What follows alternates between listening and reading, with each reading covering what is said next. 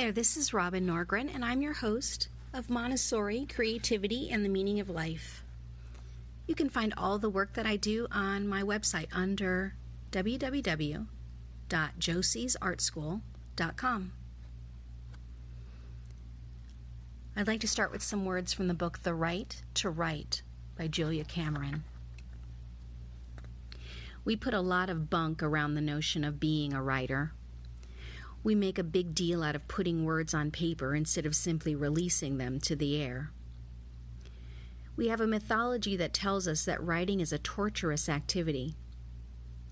Believing that, we don't even try it, or, if we do, and if we find it unexpectedly easy, we stop, freeze up, and tell ourselves that whatever it is that we're doing, it can't be real writing.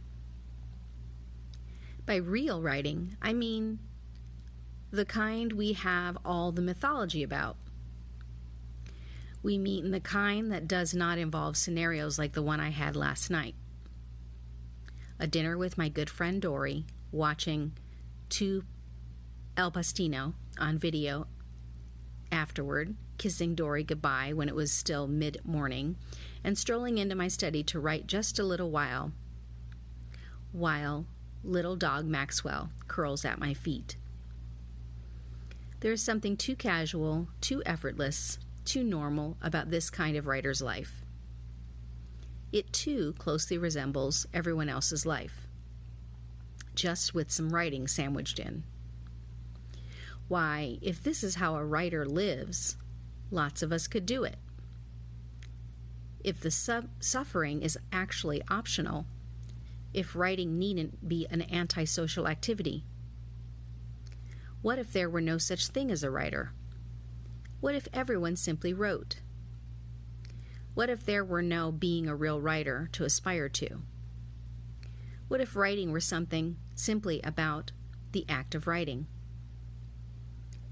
If we didn't have to worry about being published and being judged, how many more of us would write a novel just for the joy of making one?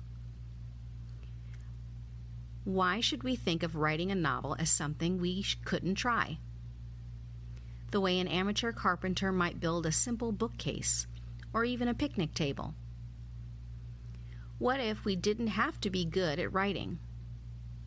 What if we got to do it for sheer fun? What if writing were approached like whitewater rafting?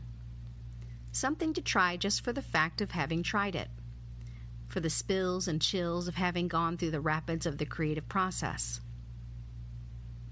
What if we allowed ourselves to be amateurs? From the Latin verb amare, to love. If we could just get over the auditioning to be respected at this aspect, a great many people might love writing. Although our mythology seldom tells us this, it's fun.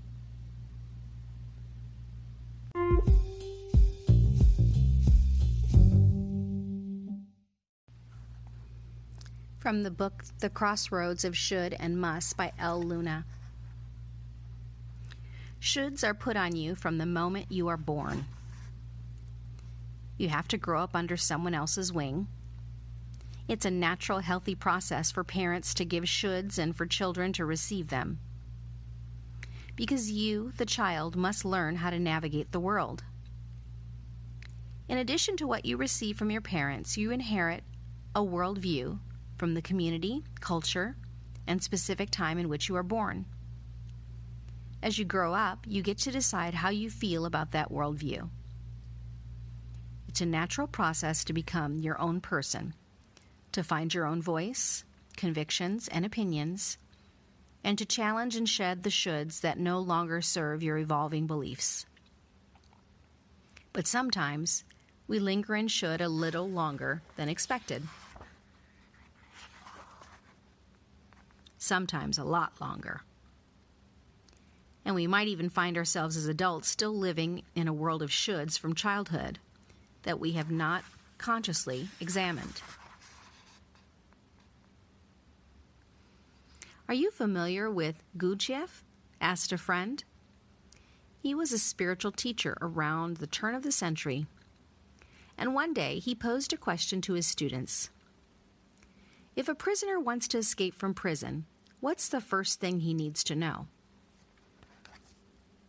You need to know the guard, one student said. You need to find the key, said another. No, Gurdjieff said. The first thing that you need to know if you want to escape from prison is that you are in prison. Until you know that, no escape is possible. If you want to live the fullness of your life, if you want to be free, you must understand first why you are not free, what keeps you from being free. The word prison comes from the Latin meaning to seize, grasp, capture. A prison doesn't have to be a physical place. It can be anything your mind creates. What has taken a hold of you? The natural process of socialization requires that the individual be influenced by shoulds in order to function and be a part of society. However, as you grow up, it is healthy to be self-aware about the shoulds you inherited. You might value and keep some shoulds, while others you might choose to discard. If you want to know must, get to know should. This is hard work. Really, really hard work. We unconsciously imprison ourselves to avoid our most primal fears. We choose should because choosing must is terrifying, incomprehensible. Our prison is constructed from a lifetime of shoulds. The world of choices we unwittingly agree to. The walls that alienate us from our truest, most authentic selves. Should is the doorkeeper to must. And just as you create your prison, you can set yourself free.